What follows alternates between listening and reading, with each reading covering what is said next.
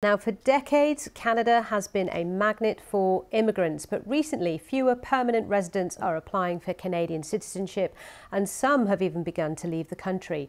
To help understand why the buzz has quietened a little, Nikhil Inamdar sent this report from Punjab, which sends thousands of migrants to Canada every year.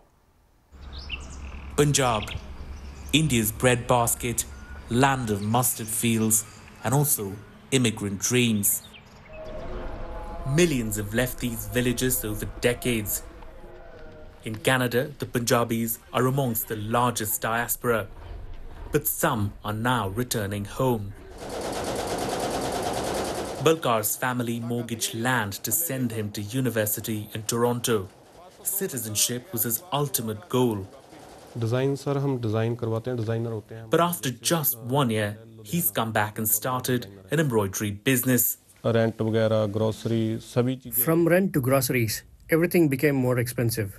I had to work 40-50 hours every week to survive. The high inflation is making many students leave their studies in Canada. The lure of the Canadian dream is fading a little, and that's palpable on this street in the town of Bathinda, where every day thousands of young people come and meet immigration agents and make plans to leave the country. Last year, though, the number of Indian students applying to Canadian universities dropped sharply. Protests over a lack of affordable housing went viral last year.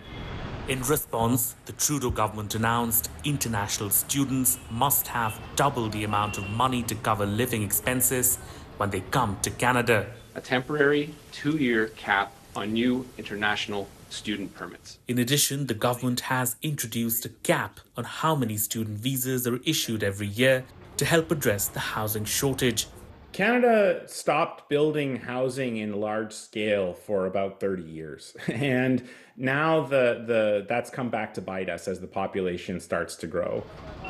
But there are deeper reasons for a waning Canadian dream. For some like Karan, who've achieved career and financial success, it was the allure of a comfortable rural life that inspired his return to India after 15 years. He's now started an online consultancy to help others come back to their roots.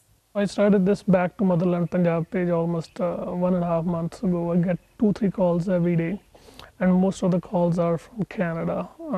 People who wants to know what kind of job opportunities or what is available in Punjab. India is growing, and people can see that.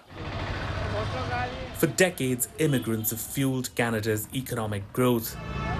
India is still one of its largest sources of migrants.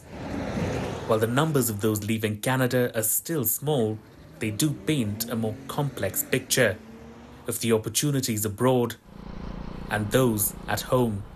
Nikhil Inamdar, BBC News in Punjab, India.